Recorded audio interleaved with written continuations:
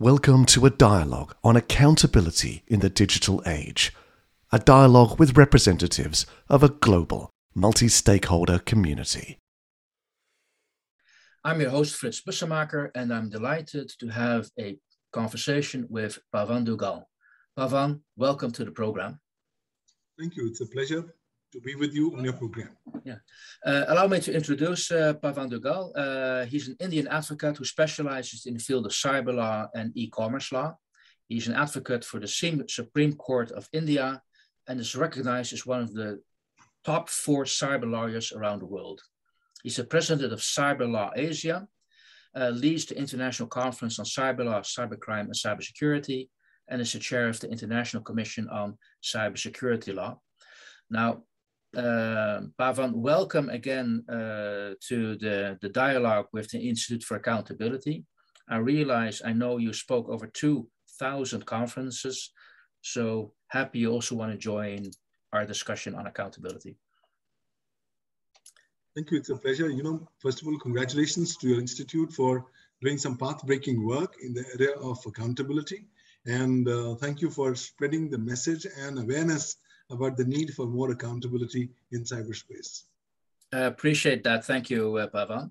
Now, I want to immediately dive in because you've recently written a book, The New Cyber World Order Post-COVID-19. Why did you need to write that book? What was the reason? Well, ever since COVID-19 came across, it was very clear that it's one of the most significant developments in our living memory.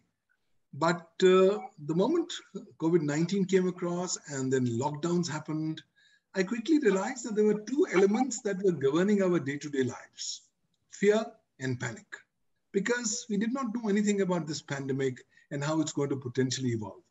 And as months started going by, I began to start realizing that COVID-19, apart from being a public health emergency, is also going to be a huge kind of a milestone in human history. So I started examining the role or impact of COVID-19 on cyberspace. And I was actually amazed to find that COVID-19 has acted like a catalyst in terms of really pushing forward some massive changes in cyberspace. Those changes are still undergoing, but I thought, let me do some crystal gazing and let me look at what I see is potentially going to be happening.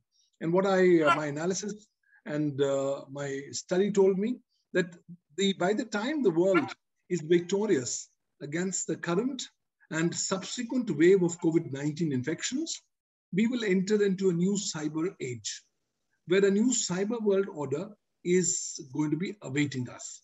And the early signs of this new cyber world order are already well before us. One of the key elements of this new cyber world order will be that states will become very, very powerful. I was extensively analyzing the laws pertaining to different countries which have been passed during COVID-19 times for purposes of fighting COVID-19. And when I analyzed them, I realized that apart from these laws being targeted at the pandemic, these laws were ultimately contributing towards making the states very powerful.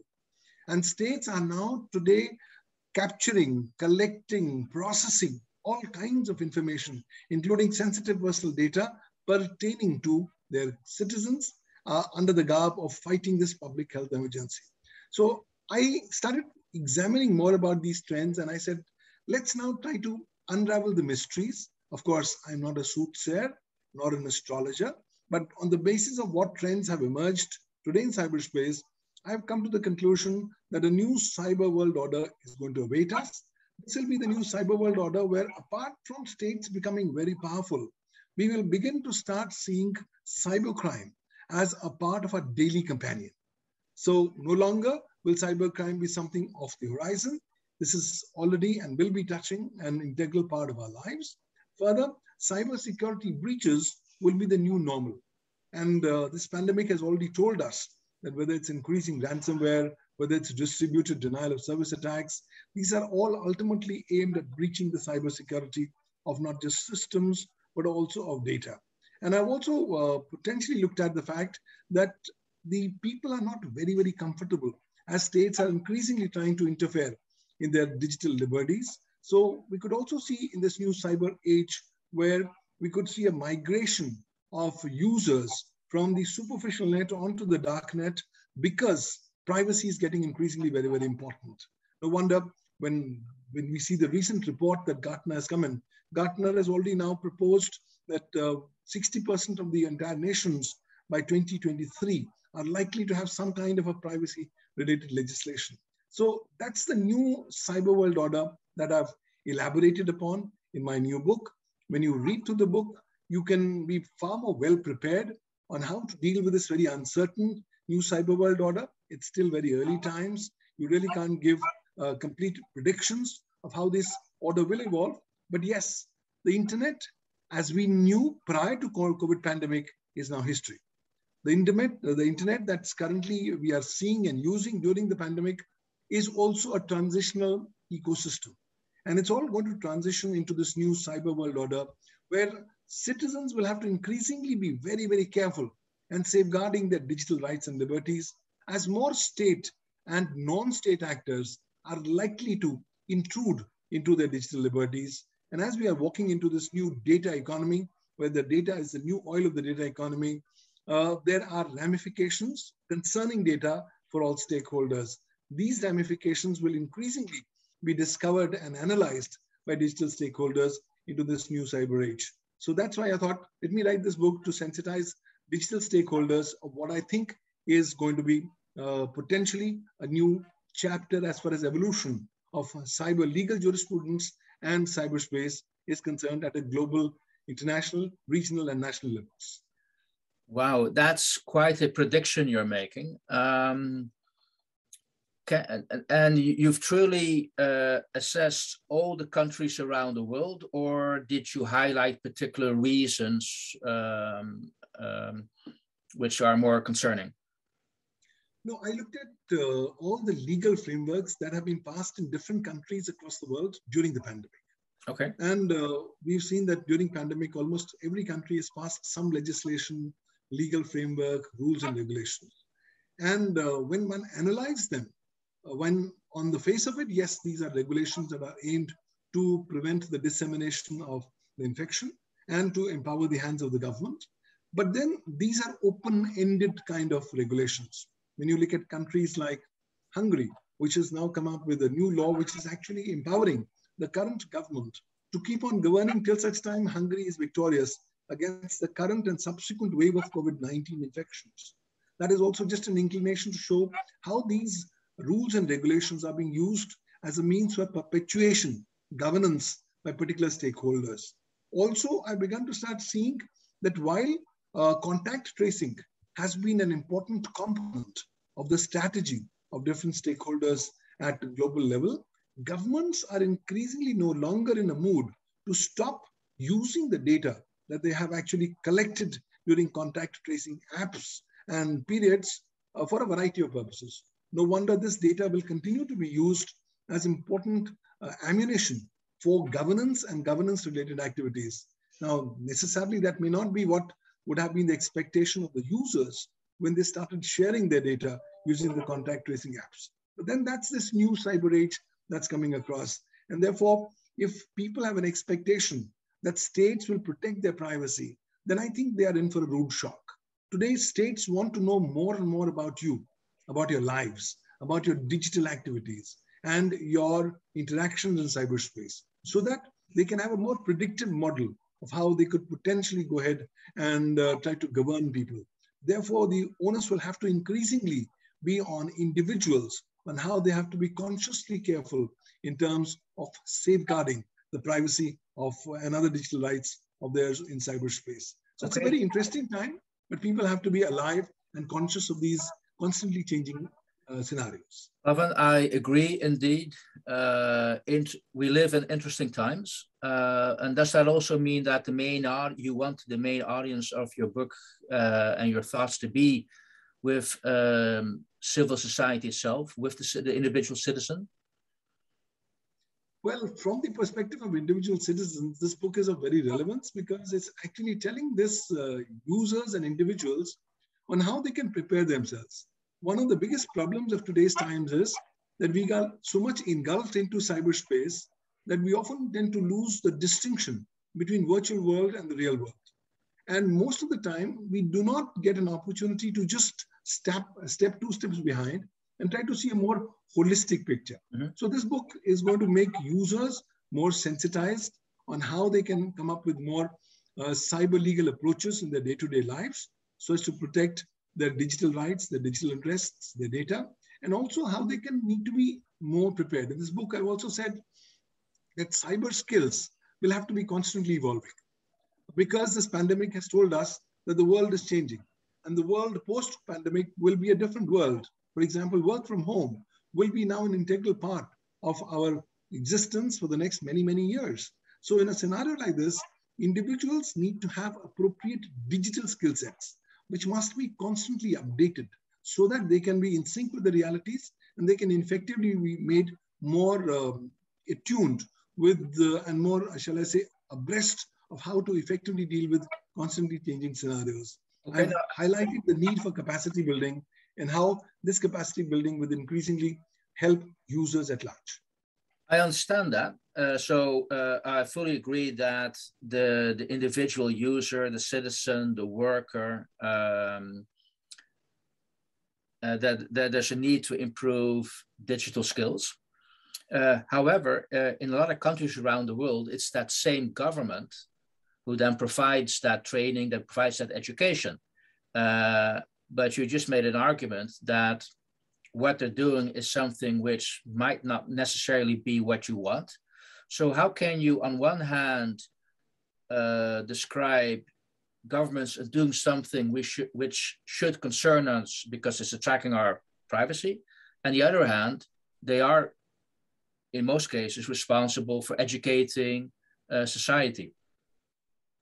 So clearly, we are living in an age of dichotomy. There are distinctive intrinsic contradictions that we see in cyberspace.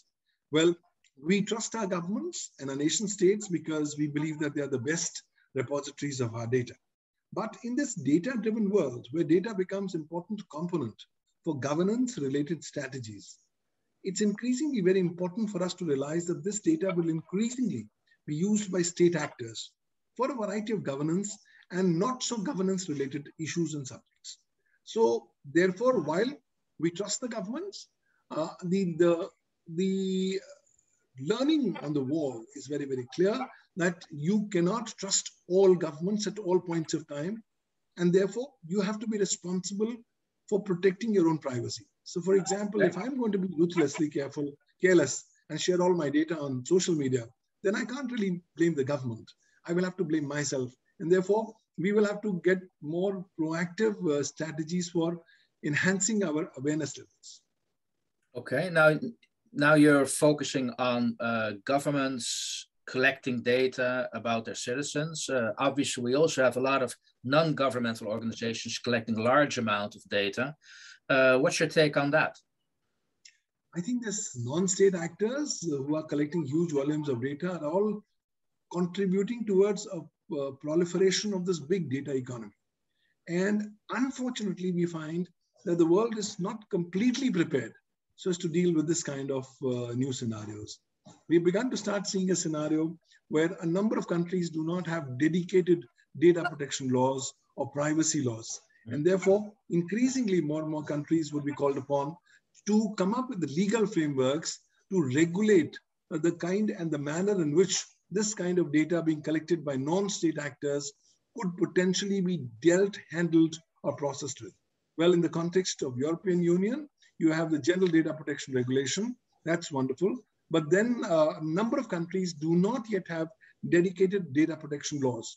Also, a large number of countries do not also have privacy laws. So consequently, somewhere down the line, as these stakeholders become extremely powerful, these non-state actors, and as they increasingly become big repositories of big data of users, the governments will have to step in and will have to clearly define the rules and the procedures, how these non-state actors could deal, handle, or process with data in such a manner that their commercial rights are also protected, but at the same time, the data privacy and personal privacy of users is not prejudicially impacted in any manner whatsoever.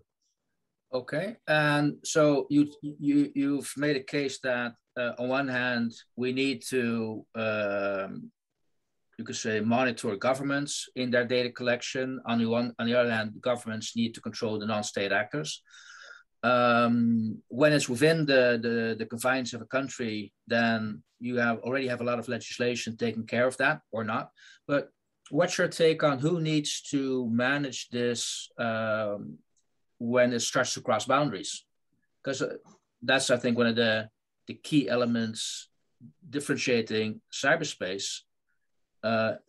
It doesn't stop at the geographic boundaries. So how are we going to manage that part?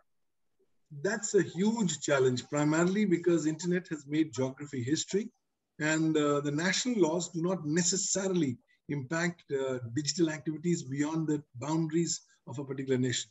So as we go forward, we will have to come up with an international order.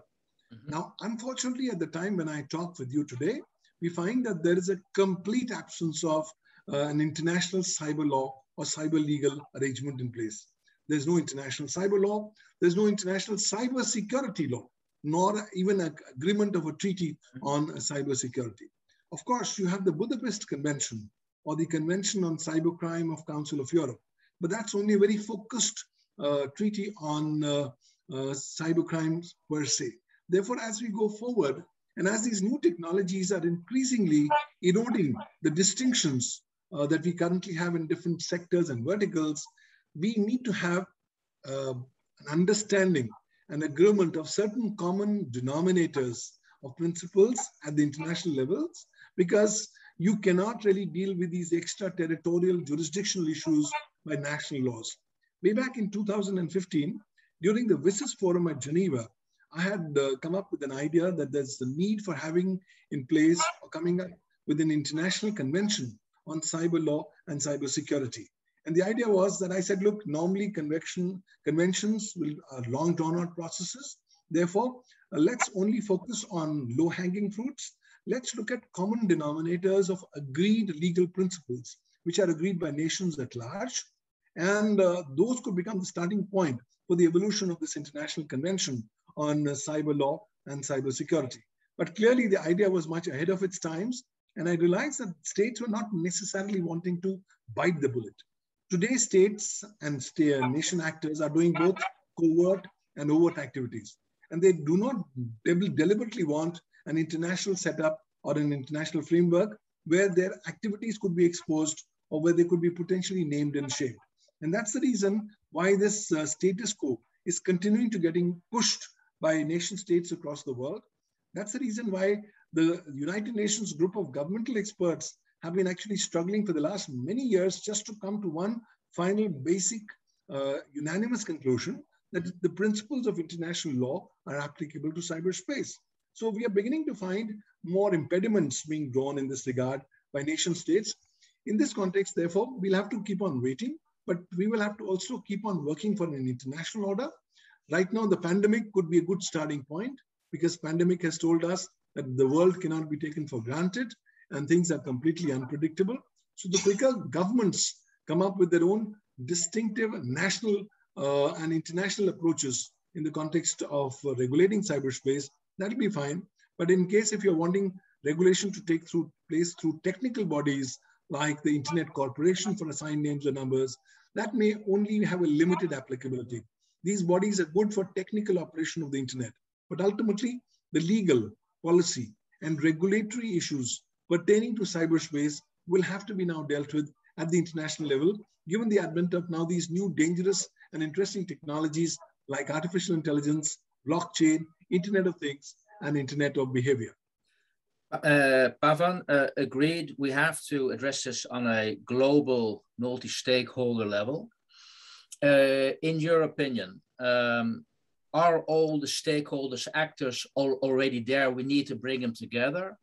Or do you think we need to create a new body to deal with the issue you just described? I think all the stakeholders are already here. What's really required is connecting the dots. Mm-hmm. That is what's happening because different stakeholders are working in silos in their own distinctive areas. those silos related exercises need to be converged together into a comprehensive, uniform approach. Well, there's already need for a new kind of a body because the United Nations have really failed to deliver. Mm-hmm. But then even creating a new body is going to take time. And therefore, right now, if the nation states can begin to start agreeing on certain common minimum denominators of legal principles in the form of existing international treaties, that could be a good starting point. Already, when I look at confidence building measures that are happening within different countries on a bilateral basis, they are going to usher in this kind of an ecosystem where there'll be now more push and focus on nation states to start coming up with international arrangements and agreements in this regard. But then it's a long drawn-out process. Is likely to take more time as we go forward. Okay, but can we afford that time? Because technology is moving so fast, we need to govern it. I don't think we can afford any kind of wastage of time because technology has already moved very, very fast. And we do not have the bandwidth of waiting endlessly because already technology has made law obsolete. Okay. Already now with the coming of new technologies like VPNs, like artificial intelligence, cyber criminals are having a great edge over governments and law enforcement agencies. On top of it, the coming of COVID-19 has already now begun to start seeing the emergence of the golden age of cybercrime, where all kinds of distinctive new manifestations and avatars of cybercrimes are emerging during COVID-19. And last year, 2020, the world lost more than $6 trillion thanks to cybercrime, but those figures are no longer stopping. By the end of 2021, it is anticipated that the world is likely to lose more than $8 trillion as a result of cyber crimes and cybersecurity breaches. So the time for waiting is long gone. Right now is the time for effective action by all stakeholders before it gets too late. Okay, so COVID has accelerated the development. Has COVID, in your mind, also presented maybe low-hanging fruit for solutions which we didn't realize we could use to accelerate solutions on governance? I completely agree that COVID is not just a public health emergency. It's also a pandemic, but it's also a cyber pandemic and a great opportunity creator. Because when one looks at this opportunity, this new vacuum that's come up at the international level, and when I'm beginning now to see this vaccine diplomacy evolving, where different countries are increasingly sharing vaccines with other countries as part of the diplomatic measures, I think COVID-19 presents a wonderful opportunity for countries to say, let's leave our existing mindsets, let's start coming and sitting on the table and agreeing at small baby steps, small low-hanging fruits of legal principles, because that's something that's almost universal in nature. That could begin in the form of a group, it could be in the form of regional bloc, it could be international arrangements, it could also be existing international instruments who are slightly expanding or evolving themselves to make themselves more relevant, like the Budapest Convention, who's wanting to make itself more relevant given the advent of cybersecurity breaches. But I think the time for waiting and the time for relaxing on our laurels is long gone. It's time for immediate action. Otherwise, cyber criminals will continue to rule the roost and cyber security breaches will continue to keep on laughing all the way to the bank. So you very much described a 21st century issue. And I'm realizing I'm talking to a lawyer which uses the law as his instrument, as his tool for his trade. But do you also see the development of other tools and instruments to deal with the issues you just mentioned? So are there 21st century solutions for this 21st century's issues outside the current way we deal with governance? I think there are now technological solutions that are evolving in the 21st century, and stakeholders must have an open mindset to openly embrace these technological solutions. For example, the coming of blockchains has provided you a mechanism of self-regulation using the public ledger per se. And we find countries like Malta and Estonia coming up with dedicated legal frameworks for purposes of regulating and legally recognizing not just the blockchain technology, but also crypto assets and cryptocurrencies. That could be a good starting point. Okay. Also, the coming of artificial intelligence actually presents a great opportunity, because this artificial intelligence technology can increasingly be used by governments so as to go ahead and come up with new approaches concerning governance. Maybe these approaches will have to be vetted by human minds, human intelligence, to say how far are these relevant, how far are they workable. But clearly, these are new opportunities. And now with the coming of Internet of Behavior, where your data from your Internet of Things device is going to be used for the purposes of predicting your behavior, I think the time for self-regulation has equally arrived. Stakeholders have to quickly realize that the market is going to determine through its own independent mechanisms who's going to stay and who's going to vanish. And in a scenario like this, if stakeholders can increasingly start adopting more self-regulatory mechanisms to ward off regulation by governments, that could be a great starting point.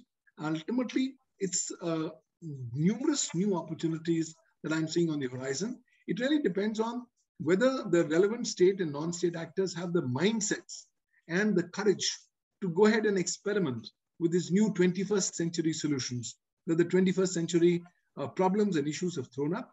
But in case if we only have a 19th century mindset to deal with governance, we may not be having a holistic approach on the various permutations and combinations. I think I'm actually guided by the philosophy of Mahatma Gandhi, the father of nation of India, who said, look, I want the windows in all the four directions of my house to be open so that the winds from all the four directions can come inside and I can actually smell the scent of the winds of all the four directions. That's the holistic approach that stakeholders will have to adopt as they go forward in the 21st century decision-making paradigm. Hey, Pavan, I want to thank you so much because you've taken us on a very quick journey on the need for a holistic approach. You've given us some idea of solutions, why we need them because of the COVID acceleration, some food for thought, and also some examples to look at. Final question before we have to go. How do you see the Institute for Accountability adding value in this global discussion? I believe your institute has a very remarkable and valuable role to play, primarily because you are becoming a great catalyst at your institute in terms of getting all the relevant stakeholders together and letting them focus on this area of accountability. Because over a period of time, as internet has evolved, it evolved from a wild, wild west, and then we started to see different cyber legal frameworks in different parts of the world coming in. But now with more of this big data economy coming in and data becoming the new oil of the data economy, accountability becomes of crucial importance. Further, as intermediaries globally have become very powerful as data repositories and have even become bigger than some national governments, it's time to make them more accountable. Somewhere down the line, a lot of intermediaries are thinking that they are above the level or the scope of accountability. That kind of a misconception has to be completely quashed. And for that, it's important that institutions like yours contribute in pushing the envelope as far as evolving dialogue and evolving, shall I say, interaction of thought processes on accountability is concerned. Ultimately, we all have to realize that this is the internet that's a human heritage for the global mankind. And this heritage, in order to be robust, sound, and reliable, must be accountable. And stakeholders must have some level of accountability. And for that, your institute has been really pushing the envelope in terms of contributing to the evolving discussions and debates. And I think the time has come that when institutions like yours will become important reference points and guiding elements for state and non-state actors to come up with both regulatory mechanisms as well also industry self-driven approaches which can specifically build around the entire element of accountability. We have to quickly realize the more accountable you become, the more transparent you become, the more robust you become, and the more reliable you become in the coming times. Therefore, in these transient times, the work on accountability is of crucial significance. And I would like to compliment and congratulate your institute for its remarkable work so far, and wishing you all the best because you as a catalyst are joining the dots. And that's becoming so very important as we push forward for the further debate on accountability in the coming times. Pavan, I really want to thank you for that so great feedback. And also let's push it together. Let's push forward together. Looking forward, we'll be happy to contribute to your institute and its activities in any manner that I can in terms of my expertise and thoughts.